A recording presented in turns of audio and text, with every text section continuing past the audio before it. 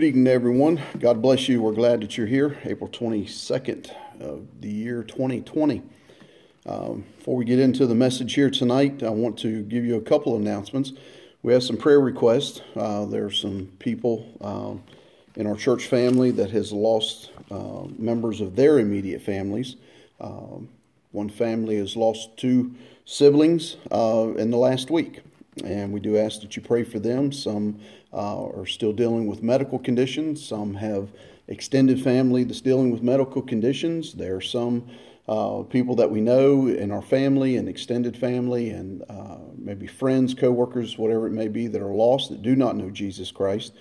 We ask that you be praying for them as well. So just continue to pray for your church family in every facet and every way, and just continue to pray for the ministry. The Lord is still continuing to bless, and we're just praying that we follow His will and His ways. We had a wonderful service this past Sunday.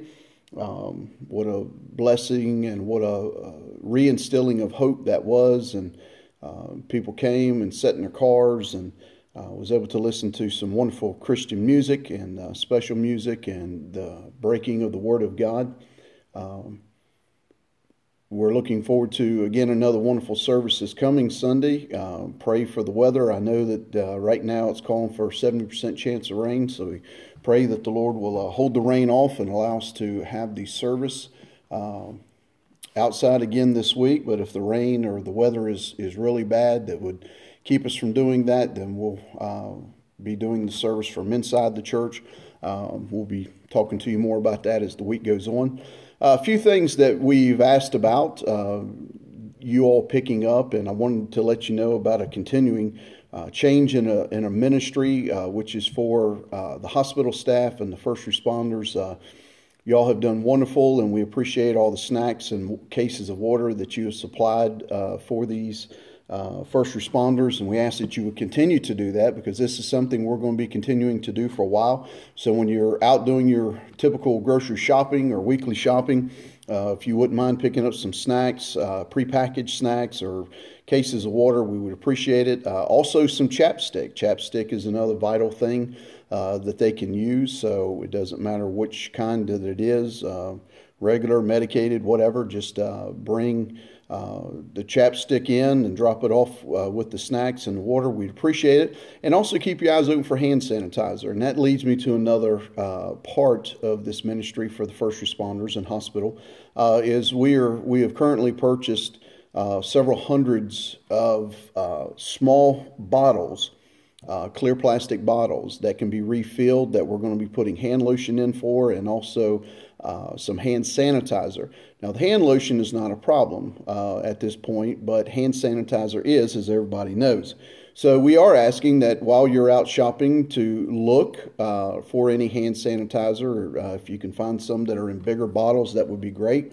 If you would pick it up and bring it into the church, and we would greatly appreciate that. We're looking to get several hundreds bottles of each out to these personnel, and we're also looking to extend this ministry to another state as well, so that we can be able to continue to get the love of God and the gospel out to all these first responders. So they greatly appreciate our help, but most of all, they need the help of Jesus Christ. So anything that you all can do for us in relations to that, we would greatly appreciate it. And again, the gospel is getting out there in our community. So the message title for today is called The New Norm. The New Norm. In the last weeks, we've heard that term used by medical professionals several times, and sometimes it gets people really nervous. They don't know what to do about it or what to think about it, and well, what's this new norm? What are we doing? I've heard some people make comments, medical professionals make comments and say that that probably handshaking is something of the past. It's never going to happen again, and And I understand some of their positions. I really do. But to say it'll never happen again, throughout the centuries and through the many medical crises that the world has entertained and dealt with through the years, I know when you're going through, like years ago with the swine flu, that they was going through that and so many people were being sick and dying from that, I'm sure at that very moment they thought, wow, life has changed. I mean, it's never going to be the same. And in some ways it's never the same, because it's something that always affects our mind and our heart. And it's always there. It's something that we're thinking about or cautious about. But as time goes on, we find ourselves to be less cautious.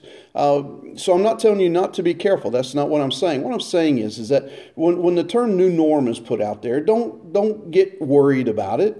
Things do change. Our life changes for some of us daily. Sometimes one circumstance, one situation. Our life is changing constantly. But a new norm is not always a bad thing. A new norm can actually be a great thing. And sometimes we should be looking to change things up a little bit in our life and to do things just a little bit differently. Just doesn't matter what it is. I mean, we're in springtime, so people's out putting up new mulch or changing out flowers or things. That's a new norm. That's something different that wasn't there. People, springtime now, we're going out and we're starting to go work out a little bit more. Not going to the gyms right now, but we're working out a little bit more. So we're trying to be a little bit fitter. That's a new norm. It's something that you was used to eating and doing what you wanted to do. Well, now life has changed because you want better health. You want to feel better medically, and now you're changing. So again, the new norm is not always a bad thing. But sometimes what the term new norm is that what we're afraid of is not that it's something new, but sometimes that new norm is getting us out of our comfort zone. And that comfort zone is where a lot of us struggle with that, because we can get to such a complacent place in our life that we just don't really pay attention about what it is that's going on in our life, and we get into a rut, and we get into such a place that we feel so comfortable with, or maybe we're just emotionally tired. Maybe you're physically tired, and you just don't want things to change. You're not wanting to have other things put upon you. So again, the new norm. Don't let it scare you. Just pray and ask the Lord what the new norm is for your life and what we're supposed to be doing. And on the post side of all this, we're going to be better Christians. We're going to be better servants. We're going to be better husbands and wives and family members. We're just going to be better as this time continues to move on. So just stop worrying about that. The lost and the Christians both. Some Christians like change, some don't. Some lost people like change, some don't.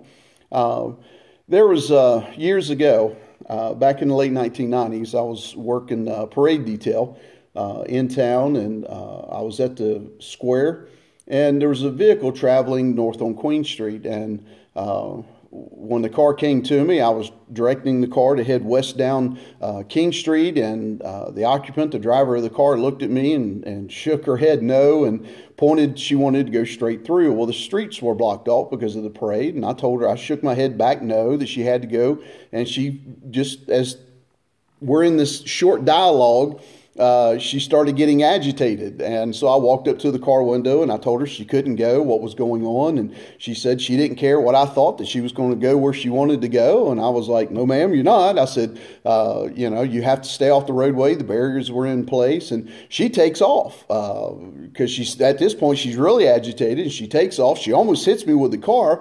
And I just yelled at her. I said, stop. And she did. She stopped. And when I went up to the window, this person was like really, really scared, nervous and scared. I mean, you could see it on her face. And I asked her, I said, well, ma'am, what's wrong? And she says, well, I've always went this way. So what the problem was, it wasn't what I needed her to do. It was what I was asking her to do. It was getting her out of a norm.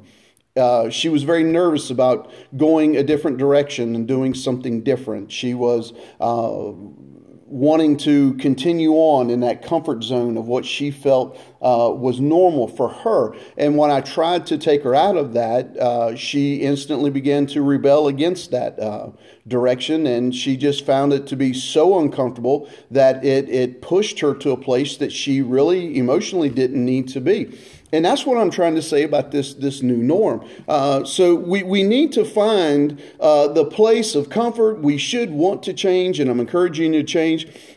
We're going to look at here tonight of Acts chapter 9. We're going to look at the conversion of the Apostle Paul from Saul to Paul. So during the message tonight, I'm going to just refer to Paul. I'm not going to be doing a bunch of Saul, Paul, transitioning back and forth. So when I say Paul, even if it's the timeline of Saul, you'll know who it is that I'm speaking about. So I just want to cover the first 18 verses kind of quickly here tonight. Not going to take a lot of time to get really in depth in this message tonight. But I do want to tell you this as we get into the message. And this is a statement that God has given me, and I want to share it with you. Is never be in a rut so deep that you cannot steer your way out. Never be in a rut so deep that you cannot steer your way out. And that is great advice for all of us, because we can put our life's wheels into a rut that is so deep that there is no way that we can steer our way out of it. That the only thing we can do is keep pressing forward or try to back up and get to a point to where we walked into the rut. But that's not always so. Many decisions and many things happen in our life to where once we're in the rut, we're there and there's no way to change it. But if we are cautious approaching those ruts in our life and we don't allow ourselves to get in them, then we're not going to have to worry about steering our way out of it. So just use that wisdom however it needs to apply to your life today. But let's open up with a word of prayer. Father, we thank you, Lord, for the day that you've given us, the blessings, the hope, the mercy, Father, the majesty of grace, of wisdom. Father, Lord, we thank you for just living in our lives each and every day. We thank you for the prayer requests that are in our hearts, and I know that there are so many within the church family, those people that are dealing with medical problems and conditions, those that have lost loved ones. Father, those that are just nervous about life and the circumstances and where our nation's at today, the politics of this world, and Father, Lord, the concerns about new norms and wanting to go back to what it was. And Lord, we can't look back to a point to where we want to go back, because history is history. It's been written. It's there. But Father, Lord, we can learn from it and we can grow through it. And we thank you for that. We thank you most of all for Jesus Christ. To be the Lord and Savior of our life, that, Lord, as we have entrusted in Him, for those that have, that, Lord, we have that great understanding and we have that great ability to just be able to live our life in you. And Father, we just pray that you would just be with the lost, that that you would draw them into yourself, that they would come to know Jesus Christ as Lord and Savior, that we can widen that narrow gate that leads to heaven, and Father, that we can narrow the wide gate that leads to destruction. And Father, use us in a powerful way, and Father, use us in a way that it exalts you most of all, as Jesus said in Matthew 5. So Lord, we just pray that you would take this text tonight, use it, help us to apply it, help us to find the wisdom in it, and Father, Lord God, most of all, help us to grow and to mature through it. So we love you for everything that you have done, for all of life's circumstances, and it's in Jesus' name we pray. Amen. The biography of Paul, I'm just going to cover this kind of quickly. I'm not going to go, again, into a lot of depth of this. The Hebrew word Saul, when we look at Paul, when you look at Saul, from the Hebrew word, it means shawl, which means asked for or prayed for. Paul was a native of Tarsus, and his father was a Roman. Paul was a Pharisee through his belief. He was a Roman citizen, and he was raised with a strict religious background, being made to memorize Scripture, which can be a good thing as long as it's rightly divided and applied. But yet, with a deep knowledge, he had a deep knowledge of Jewish history. He was a tent maker by trade, and he received a good education, including studies with the philosopher Gamaliel. He was a persecutor of Christ and of Christians, and which is what's leading up to the message here tonight. And with great enthusiasm, Paul, remember what I said, he attempted to wipe out all of the Christian faith. So when we're talking about the new norm and we're looking at the life, the biography of the Apostle Paul, we're going to give you a pre-new norm. We're going to give you in the midst of a new norm. We're going to give you helpers in the midst of a new norm. And we're going to give you a post-new norm or just a typical new norm. But the one thing that we need to address very quickly is this, is that what drove Paul to so much hatred? He was a religious man. Now, I use that term, loosely. as I do. I don't call Christians born-again believers. I don't say that they're of a religious nature, because that takes on a negative precept of people that want to use that term to justify their own faith outside of grace and God's grace through Jesus Christ. But what led Paul to such a hatred? He studied the Old Testament. He had been made to memorize it. He had sat under some phenomenal educators. He was blessed to have the Roman background. He was blessed to have the abilities to build a tent and be a tent maker, and just having the hands-on ability to do something like that, and how that can be applied to the knowledge of the Word of God. But even in the midst of all that he thought that he knew, the ignorance of his heart was not being able to recount or to recite the Old Testament law. What it was is that the Apostle Paul had no idea who the Christ was that the Old Testament spoke about. They're still looking for somebody other than Jesus. They're looking, and people even today, or the Sauls, the Pauls of today, are looking for somebody that's going to declare them, that's going to bring a decisive change and earmark in their life. And that's what's going to happen when the Antichrist steps up at the midpoint of the tribulation, when he stands up and he says, hey, here, I am God and you worship me. And so many people are going to follow that, because and there's many other ideas of that, and I'll digress from that tonight, but it's going to be so easy for people to change and to go that direction. And the Apostle Paul was like that. He had a religious background. He had a religious knowledge of what the truth was, but what he didn't have was a personal knowledge of that. Now, there have been many accounts. They said that when you look into the heart of the person, when you look into the mind of the person, they say that the Apostle Paul was a short man. They say he was a balding man. He was a man that he was described as his eyes were close together and a crooked nose. And there was nothing beautiful about him. There was no great stature. There was no great beauty. He was a very intelligent man, absolutely. But so many times we ourselves, when we look at ourselves as Christians, when we look in the mirror and we see the physical person that we are, and we begin to pick ourselves apart, and we begin to think, I wish my eyes were blue instead of brown, or I wish my hair was blonde instead of red, or whatever the case would be. And I believe that was a lot of what the Apostle Paul was going through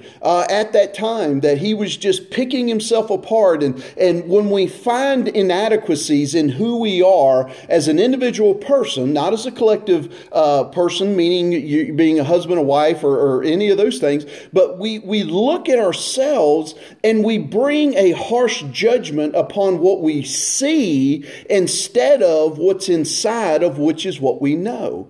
And I believe that was one of the problems with the Apostle Paul at that point in time in his life. That I believe that he had enough knowledge to send him to hell when it comes down to the understanding of law and grace. I believe he had enough justification that because whatever physical inadequacies that he felt that he had, that he was reaching out in some other way, and something was driving him. Because listen, and we're going to get into the text in just a second, that there is no way that a person can be this angry with a culture of people, with a group of people, without there being some great underlying issues. Now, I will say this we have seen this throughout the political world in our nation, that there are so many people that until they became politicians,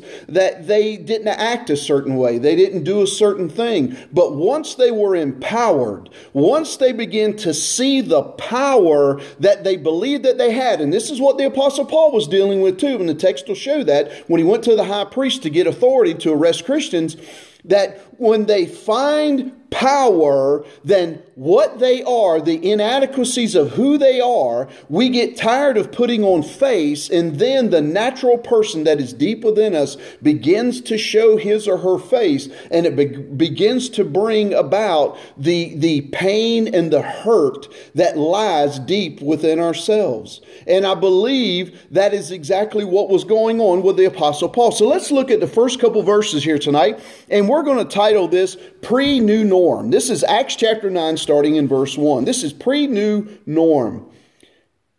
And Saul, yet breathing out threatenings and slaughter, which is the anger, which is the threatenings of imprisonment and taking Christians' life against the disciples of the Lord, went unto the high priest. So again, what I said, here they are coming against his own self, his own education, his own teaching. He thinks he can memorize, he can quote scripture, which means nothing within its own self without the power of the influence of the God and of the Christ that gave it to us.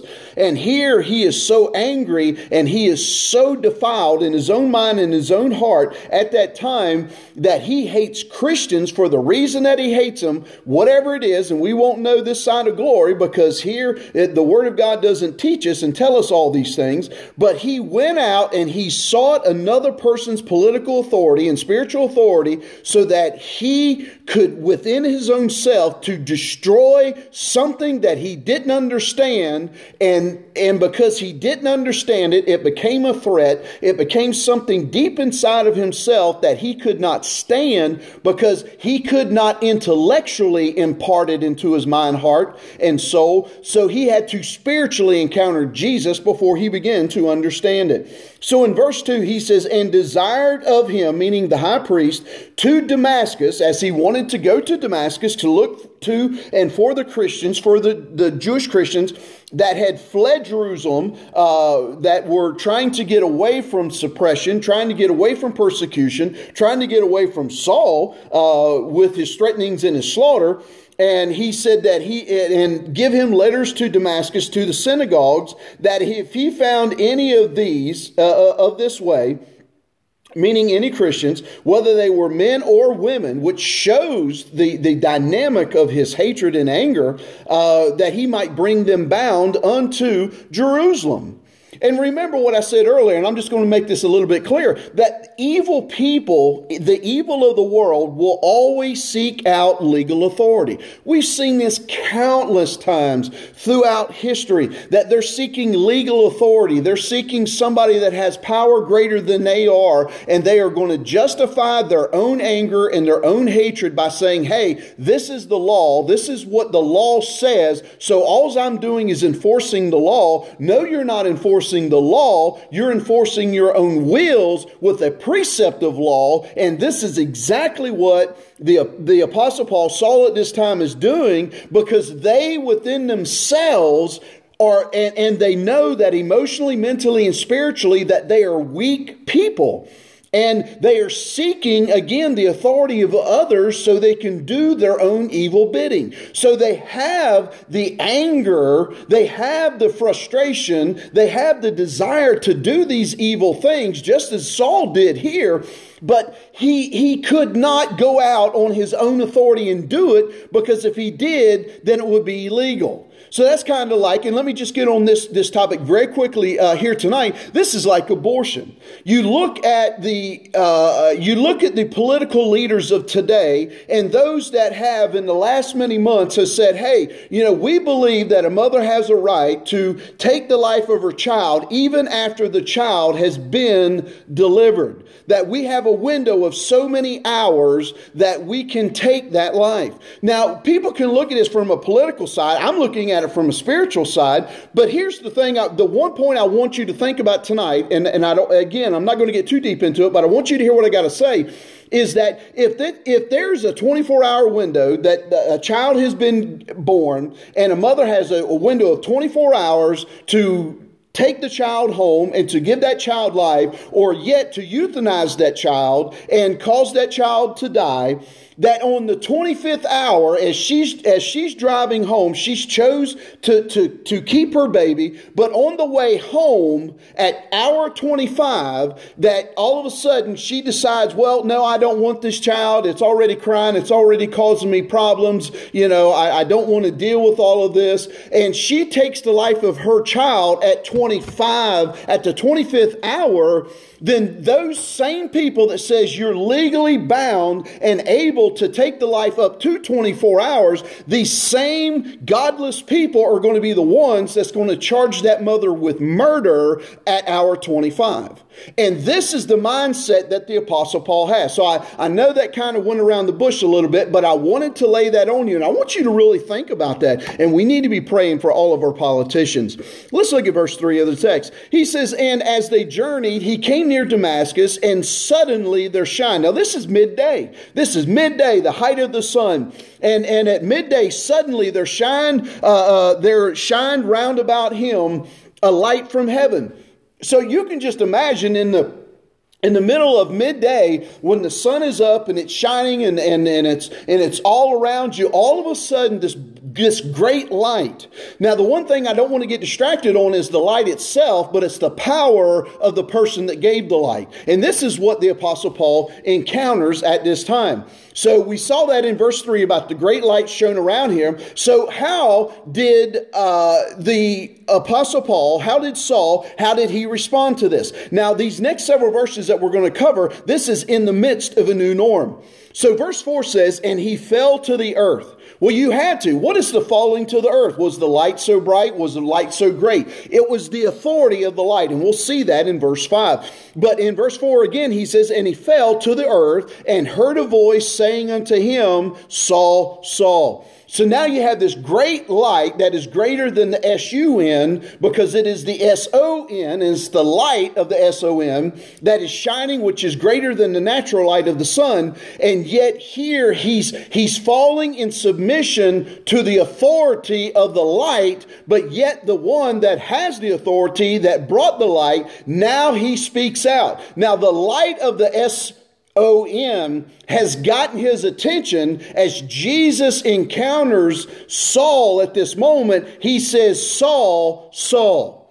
Now, what is happening here? Two primary things are happening. Number one, Jesus Christ is disrupting the physical natural man because of the light. Because of this great S-O-N light that has shined upon him, he has got his attention physically. Now Jesus cries out with his voice and he simply says, Saul, Saul. Now you can just imagine what was going on in Saul's mind and heart for the first few seconds that this is going on. Now all of a sudden, Jesus is not repeating himself for no reason. Remember, the natural man of Saul has been touched by the light, but now the spiritual person that Saul is and Saul needs to be is being touched by the authority of Jesus Christ. And this is why he cries out his name 2 times. He says, why are you persecuting me? Why are you persecuting me? This is the question that Jesus Christ is presenting to Saul at this very moment. So here, Jesus immediately identifies with the heart and the intentions of Saul, because Saul knew what he was doing. He knew where he was going. He knew what it was that he wanted to achieve. So here, Jesus says, why are you persecuting me? And verse 5, he says, and who art thou, Lord? So he responds to the immediate authority, because again, the flesh has been touched, the spirit is being encountered. He says, who are you? Who are you, Lord? What does the word Lord mean here? It simply means supreme authority. It simply means supreme authority. So how do you know it's supreme authority? Because when the light of the S-O-N showed up, what did the Word of God say? He fell to his face. He fell in subjection and submission to the supreme authority. The word Lord, it means controller, but here's the great thing, and this is the one thing about that is a difference between the conversion of Saul to Paul, that most people that call themselves Christians that are not saved, but yet they say that they are Christians, they say that they are saved. But here's the thing, in this, when the Apostle Paul, here Saul, when he cries out, Lord, the word Lord was said with complete respect and reverence to Jesus Christ. So here at this very moment, and we have no idea of what was going on through Saul's mind. It does not matter to us now. And even with the understanding of the text, we don't need to know what was going through his mind. We know what was going through his heart. So at that particular moment, if he'd have been 6 inches before or 6 inches later, it was at that very moment that Jesus spoke. And at that moment, he knew that he had the attention of Saul. And he cried, he says, Lord, who art thou? And Jesus responded to the question. Jesus responded to the question of Saul, and he said, I am Jesus. You know the guy that you read about in the Old Testament that you could quote, that you memorized, that you thought that you knew about, the one that you said that you entrusted in this coming Messiah, this Lord, this Son of God, this great victor, this great man that is coming, that is going to take upon himself the robe of flesh so that he can identify with you and die for your sins. He said, that Jesus, he says, I am the one. He says, I'm the one that you're persecuting. And at the end of verse 5, and I love this term, here Jesus says, in part of his response is, he says, it is hard for thee to kick against the pricks. This goes back to a cross-reference in Acts chapter 5, where basically what Jesus is saying to Saul, and he understands this, that he is saying that Saul, no matter who you think you are, Saul, no matter how angry you are, Saul, no matter how justified you are, Saul, no matter how much of man's authority that you think that you have, that is legalizing your ability to persecute Christians, he says, when you're persecuting them, you're persecuting me, and when you're persecuting me, you can't win. And this is the response that Jesus has given. So let's move on to verse 6. He says, and he trembling. The trembling, what is the trembling? Is it the light of the SON? Is it the voice of Jesus? What is it that's going on? Here, Paul has been brought to such an emotional, mental, and spiritual state in his life that there was nothing that he could do inside of his physical stature but to tremble and to be astonished.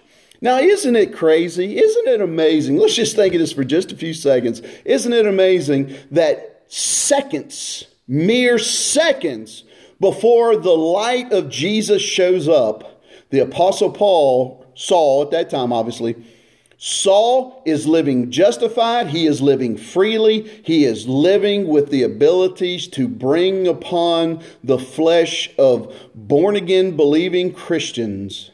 He is going to bring upon them, which is physical imprisonment, emotional imprisonment, physical destruction, and physical pain. And at the moments before the light of Jesus showed up, he was fully justified. But now he's in a new norm, because now he is in subjection and submission to the absolute authority and deity of Jesus Christ. And he is living in trembling and astonishing, and he responded. I love the dialogue between Saul and Jesus Christ through this text. I love how Saul, because he is respectful, when he said, who art thou, Lord? Remember what I said. The word Lord means to have respect of the Lord. He says, what wilt thou have me to do?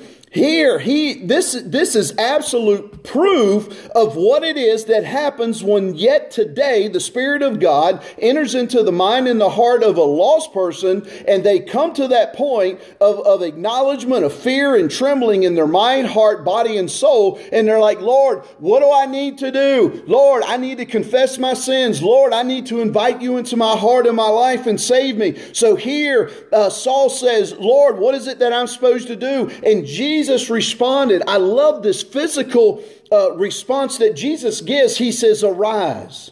You need to arise. You're on your face. You're physically trembling. You are astonished in your mind and in your heart. You know, who I am is greater than your IQ. Who I am is greater than who you are. I have gotten you to the point because of the light that I have shown around you. Now you got to remember the light itself did not hurt Saul, but the light of Jesus Christ opened his mind and his heart to Jesus himself. And he says, I need you to arise and go into the city to Damascus. And he's still allowing him to go where it was that he was initially going to, but he's going with a different heart and a different call. So he says, I need you to complete your journey. I need you in this new norm. I need you in the midst of this new norm. I need you to complete your journey, but I need you to complete it with a different purpose. And he says, I need you to go into the city, and it shall be told to thee what thou must do. And the men which journeyed with him, meaning Saul, stood speechless, hearing a voice, but seeing no man. Well, I'm sure that it was. I can only imagine what it was that was happening. You know, if I would have seen that, if I would have been a person that was lost, I would have been astonished too. I mean, you hear this great voice. You see this man that, again, and I love the unknown history, because you have no idea of the conversation that was going on just moments between Saul and these men that were with him. And as he's, getting closer to Damascus, I'm sure he's like, we're going to go get them Christians, and we're going to hurt them, and we're going to put handcuffs on them, and we're going to take them back to Jerusalem, and they're going to stand before the high priest, and we're going to imprison them. And if we're lucky, some of them's actually going to be put to death. And this is what I love about the unknown of the text, because you do not know what was going on, but it doesn't matter. But even those that were around him stood speechless. And Saul, in verse 8, and Saul arose from the earth, and when his eyes were opened, he saw no man. He's blind. He is physically blind. Why is he blind? Let me tell you what, there is a time when we need to walk around like blind people and have nothing but, and you've heard the term, blind faith. And this is exactly what is going on in Saul's mind and in Saul's heart, and he is following Jesus, and at this moment, he needs to be blinded, because the seriousness of the call, the seriousness of the new norm, the seriousness of his new life that is about to come, that Paul has no idea what it's going to be. He needed to be blind. So then, why? Why did he need to be blind? That in verse 9, it simply says, and he was there 3 days without sight, and neither did he eat, nor did he drink. Here Jesus had gotten the physical attention of Saul. Now he's got the spiritual attention of Saul. And Saul, and the text will tell us later that he is praying. Let me tell you what, when you can't see something that's distracting you, when you are blinded, you understand that your attention is now being changed and transformed to the authority of the person or the situation that you are encountering. And with Saul here, he can do nothing but focus on the voice and the heart and the words that Jesus spoke to him. So with his physical blindness became a 20/20 awareness of his spiritual mind and his spiritual heart. Verse 10, and there was a certain disciple at Damascus named Ananias. And to him said the Lord in a vision, Ananias? And he said, behold, I am here, Lord. And the Lord said unto him, arise and go into the street which is called Straight. And he says, and inquire in the house of Judas for one man called Saul of Tarsus, for behold, he prayeth. Remember what I just said. The Apostle Paul, Saul here, he is praying. His mind and his heart. All he can do is focus on the things that Jesus said. He can only focus on the authority that was represented in this great light. He can only focus on the wills when he said, you go and you'll be told what to do. And he is crying out and praying to Jesus at this time. But now these are the helpers in the midst of the new norm. So Ananias, and I can only imagine, because Ananias, he knows who who Saul is. He knows his reputation. He knows what he does to Christians. He knows what he wants to do to Christians. Ananias knows that what is in Saul's heart is what Saul wants to do to Ananias. So here he's getting Ananias out of his comfort zone, and Jesus is giving him in this vision, Ananias, he's giving him a new norm. Do you see how all this works together? This new norm is not always a life-changing situation. Sometimes a new norm is a situational awareness of something that Christ is asking you to do.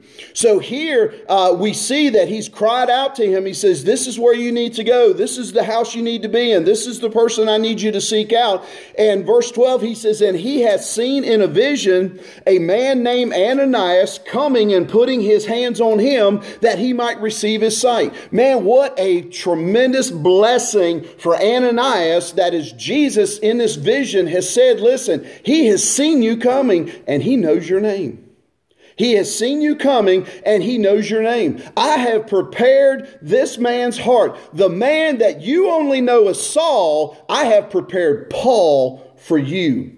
Then Ananias answered, Lord, I have heard of many of this man, how much evil he hath done to thy saints at Jerusalem. And here he hath authority from the chief priest to bind all that call on your name. So here, again, he's getting him Jesus is getting Ananias out of his comfort zone. Here is a new norm. Again, he is not God. He is not Christ. He is not omniscient. He doesn't know all things. The only thing Ananias sees is that, listen, I know who this guy is. I know what he wants to do, and I know he's got the authority to do it. Jesus, do you understand that? Do you understand that this is who he is? And realizing that Jesus had given him the answer in the foregoing verses. He had given him the answer in verse 12 when he said, listen, this is the guy. This is what he's doing. He's praying right now. He says he knows you're coming. He knows your name, but yet we give excuses for getting out of our comfort zone and getting into a new norm. Now, does that sound familiar to any of us?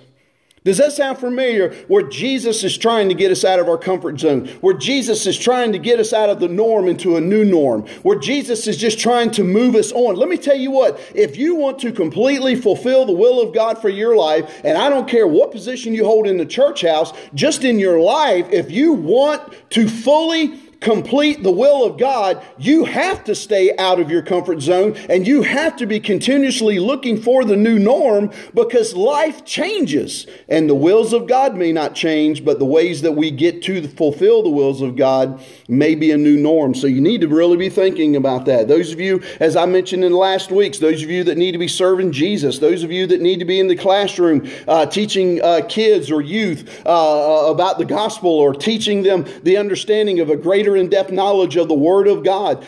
You need to get out of your comfort zone and you need to fulfill the will of God. Somebody needs you. Jesus needs you, but somebody else needs you. Verse 15, but the Lord said unto him, you go your way, for he is a chosen vessel unto me. He says, to bear my name. That's a great new norm, right? He says, to bear my name before who? The Gentiles. And before who? The kings. And before who? The children of Israel. Wow. The ones that he's persecuting, the ones that he's hating, the ones that he wants to destroy, and yet even some kill. Even these people, his mission, his new norm has changed. And here he lays it out before Ananias. In verse 16, he says, for I will show him how great things he must suffer for my name's sake. Now, I want to just say this very quickly. That is why the Apostle Paul loved Jesus so much. In 2 Timothy, when he told Timothy, he says, listen, I've run my course. I have done what Jesus has asked me to do, and I'm ready to be offered. I am ready. I am completely ready to be offered a sacrifice for him and for what he has done for me and what he has done for many others. Here we see this when Jesus says that I will show him these great things. And this is why his love for Jesus was so strong, was because his salvation was absolutely real in Jesus Christ. And that is why so many people that call themselves Christians, so many people that say they're saved, so many people that fall on baptism, so many people that fall on the name over the church door, so many people that want to hold on to works, so many people that want to believe in every precept other than grace through faith in Christ and Christ alone. This is what they are holding on to. They are holding on to the abilities that the only thing that they want to suffer for is the suffering of a little bit of faith to believe in somebody that's a little bit greater than they are. And you want to know what the difference is between Saul, Paul, and these people? That when the light of Jesus, the light of the S-O-N showed up, in their mind and in their heart, that light was weaker than the light of the S-U-N. Did you get that? The light of the natural man, the light of the natural world, the light of the natural person was greater than the light of Jesus. And their experience was not an experience of salvation. Their experience, for most of them and for all of them without Jesus Christ, was an experience of circumstance. They were looking for somebody greater than themselves to get them out of a situation, but they did not want their life to change. They didn't want the new norm. They didn't want to have the love. They didn't want to have the compassion. They were looking for something that was transitional, that was going to get them from a bad situation to a better situation, and in the midst of that their life would not change. And here, this is what Jesus tells Ananias, that he's going to suffer for me and for my name's sake. In verse 17, as we look at the end of verse 17, this is the end of the helpers in the midst of the norm. And the last verse of verse 18, this is going to be post-new norm. But let's look at verse 17. And Ananias went his way and entered into the house, and putting his hands on him said, now pay attention, brother Saul, the Lord, even Jesus, that appeared unto you in the way as thou camest, meaning talking about to Damascus, has sent me now, because I am your helper in the midst of this transition, this new norm that you're about to enter into. Because matter of fact, by this time, he's already in it. So he says that this is the Lord, even Jesus, that appeared unto you in the way as thou comest, has sent me, that thou mightest receive thy sight and be filled with the Holy Ghost. So what is this sight that he's talking about? This sight that he's talking about is not with his eyes, but it was the full awareness of what he has experienced in these last 3 days, when he had no physical sight to focus on the things of the world. The only thing he could focus on was the light of Jesus that shone on the road to Damascus, the conversation that he had, the dialogue that had taken place, the future awareness that of what he had told him. This is where you're going to go, and this guy's going to come talk to you. He's going to lay hands on you, and he's going to open your eyes. But you need to understand this, that the spiritual change has already occurred. The spiritual new norm has already taken place. This is why Ananias, coming to him by a converted Saul, he uses the term brother. Brother Saul. He says that this same Jesus, he's come. What does it mean to be filled by the Spirit? That here is the acknowledgement of your life and your heart with Jesus Christ. And he is just not an external representation of what you have encountered on the road to Damascus. This Jesus, through the Holy Spirit, is in you. He lives in you. And Paul's writings confirm this countless times through his letters. And here it's just reaffirmed. And he says that your sight, your physical sight, is going to be given to you so you can fulfill the spiritual insight that Jesus has given to you. And this is the post-new norm of the Apostle Paul. He says, and immediately, when Ananias did what he needed to do, when he went to the man that he didn't want to go to, he spoke to the man that he didn't want to speak with, when he conveyed the love of Jesus, when he conveyed the wills of Christ, when he did all of these things, immediately there fell from his eyes, as it had been scales, which was covering his eyes so he could not physically see, and he received sight immediately, and arose, and Saul was baptized. Now here's the thing with the new norm. It's just not the encountering of Jesus. Jesus uses people to push us into and through the new norm. We are the Ananiases of the world today.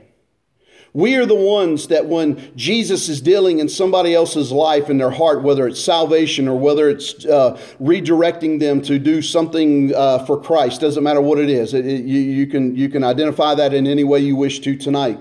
And that we are the Ananiases of the world. It's not a pastor thing. Pastors are not only the Ananiases of the world. We all as Christians, true born again believers, we all have the abilities and capabilities in Jesus to be used as Ananias was here, used in the ideas and in the mind, in the heart and in the soul of Saul. And Jesus, what I'm trying to say is this: let Jesus do what he needs to do, and let Jesus convert the soul, and then let Jesus use us to help people as the helpers into a new norm and help people in the post-new norm, that we would encourage them. We would be a blessing unto them. We would not try to keep them suppressed under the spiritual authority of a religion, but we would stand affirmed on the grace of God. And let me tell you what, if you go talk to somebody by the direction of the Holy Spirit, Jesus has already spoken to them. Jesus has already begun to lead them in the way that they need to go. Many times, all we're doing is confirming what they already know.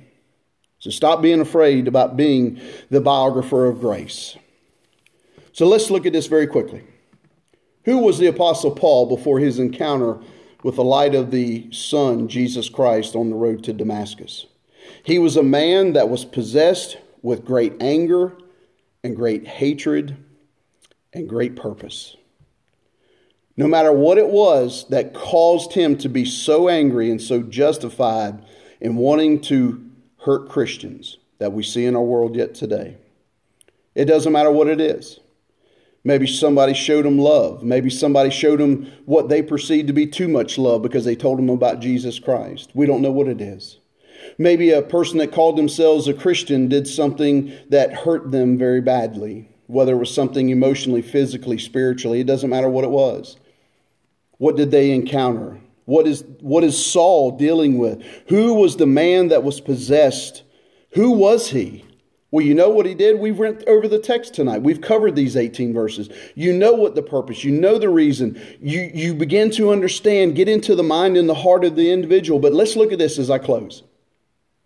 Who was the man Saul post his experience with Jesus Christ?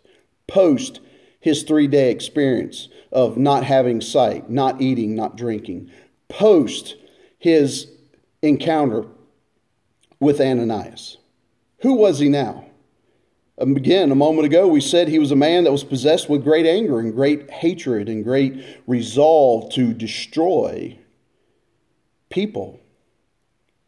But was he trying to destroy people? Or was he trying to destroy what he knew what was in his heart? And the only person that he could destroy were those that represented what was already in the heart of Saul. That will help you begin to understand why so many people are so angry with Christians, true Christians, not professing by word of mouth Christians, but true Christians, saved, born again, men and women of God. But who was the post Saul? He was a man which possessed love, which he once possessed anger. He was a man that now possessed grace, which before he had a justified hatred. And he was a man that now had a new purpose for his life, which was to exalt Jesus Christ as Lord and Savior of his life and Lord and Savior of the world. He was trying to destroy what was inside, and he couldn't destroy it. So to justify his own heart and his own position, he tried to destroy the flesh of others. And I wonder why, if that's why lawmakers justify abortion. Because there was something in their life. Something took place, whatever that may be. We could speculate all we want, but it doesn't matter. They know. What was it that would cause them to justify the murder of a young life. And they say it's not a life because it's not born. But we ourselves have come to a point in this nation to where we say that we have full authority over life even after our definition of life has been given. The destruction of the flesh of an infant child is an excuse to not deal with the spiritual emotions of their heart. Pray for all political leaders. Pray that they come to this faithful knowledge of understanding of grace through Jesus Christ.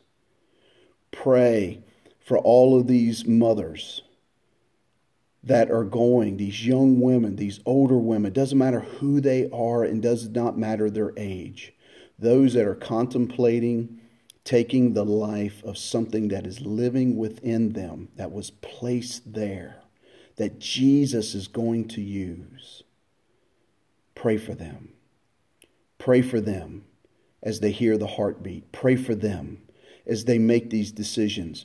Pray for them that this great resolve of their flesh would be replaced with a great resolve of grace. And they would cry out to Jesus, to ask Jesus to forgive them of all of their sins and to receive Christ as Lord and Savior of their life and to change their life forevermore. No man is in control. And just as Jesus told Saul, it's too hard for you to kick against the pricks, meaning you cannot fight God and win. Father, we thank you for this message tonight. Lord, I don't know what each person that will hear this needs to get out of this message. But Father, as I close this message out tonight, I feel great peace in my heart. I have said what needed to be said. I have conveyed the word of God in the ways that you have asked. And Father, I am the Ananias at this very moment, that I have done what you have asked. I have brought forth what you needed brought forth. And Father, now it's upon the hearts and the minds of the Sauls of the world to reach out to you and to ask for your forgiveness and to ask you to come into their heart and their life and to be their Lord and Savior. And Father, if there's a Christian struggling right now as they hear this message, for whatever direction, whatever way it affects their life, Lord Jesus, I pray that they just get on their knees and they begin to cry out to you with their voice, begin to cry out to you with their tears, and that, Lord, that they recommit their life to you. And as much as we want the lost to come to know Jesus Christ as Lord and Savior, Jesus, we want those that are backslidden in their hearts and in their faith, we want them to come back to a recommitted and a rekindling of their faith in you. Lord, help them. As John says, if we confess our sins, you are faithful to forgive us of our sins and to cleanse us from all unrighteousness. Father, whatever it needs to be done, Father, we commit it to thee tonight. And Lord, if there's one that comes to know Christ, encourage them to reach out to us, that we can talk to them and give them some literature and be a blessing to them. Doesn't matter where they live in the world. But that, Lord, that we can just continue to be a hope and a living blessing for them as they start out into this new norm of this new relationship and this new life that they're going to have in Jesus Christ. And the same goes for those that are backslidden in their faith as they rededicate themselves to you right now. Help them to reach out to us. That, Lord, that we may know them, we may understand where they're at, and we may pray with them that they will come to a place in a position in their mind and heart that they will completely fulfill you. Lord Jesus, we love you. Oh, we so anxiously await to see you. And that day's coming. It's coming. It'll be here soon enough. But Lord Jesus, use us as only you can. As you have saved our souls, help us to reach the lost with the truth of the living gospel, Jesus Christ. So until the day we see you face to face, through the empowerment, through the blessings, through the blanket of hope, Father, we will live our lives for thee. We love you and we thank you, and it's in your name we pray. Amen. For those of you listening, just continue to look at the Facebook page and the church website. And I'll be sending out texts to the church family later on this week about services and depending on what the weather does. And again, pray that the Lord would give us good weather so we can have the service outside. We'll be giving you other information about the FM station. We're still waiting on the transmitter to get in. All that information will be given to you later this week. I hope this message has been a blessing to you, and I hope that as you turn this off in just the next few seconds, that you don't turn the message off. You can turn the podcast off, but don't turn off the message that Jesus has given to you tonight. Remember, you can't run from it. Saul tried to run from it with anger and hatred. And the only thing that he found in the end was a resolve that can only be found in Jesus Christ. And I pray that for you today and for the rest of your todays, for the rest of your life until you see Jesus face to face. We love you and we thank you in the Lord for all that you have done, for all of your continued commitment to Him. And we hope that we will see you soon. God bless you.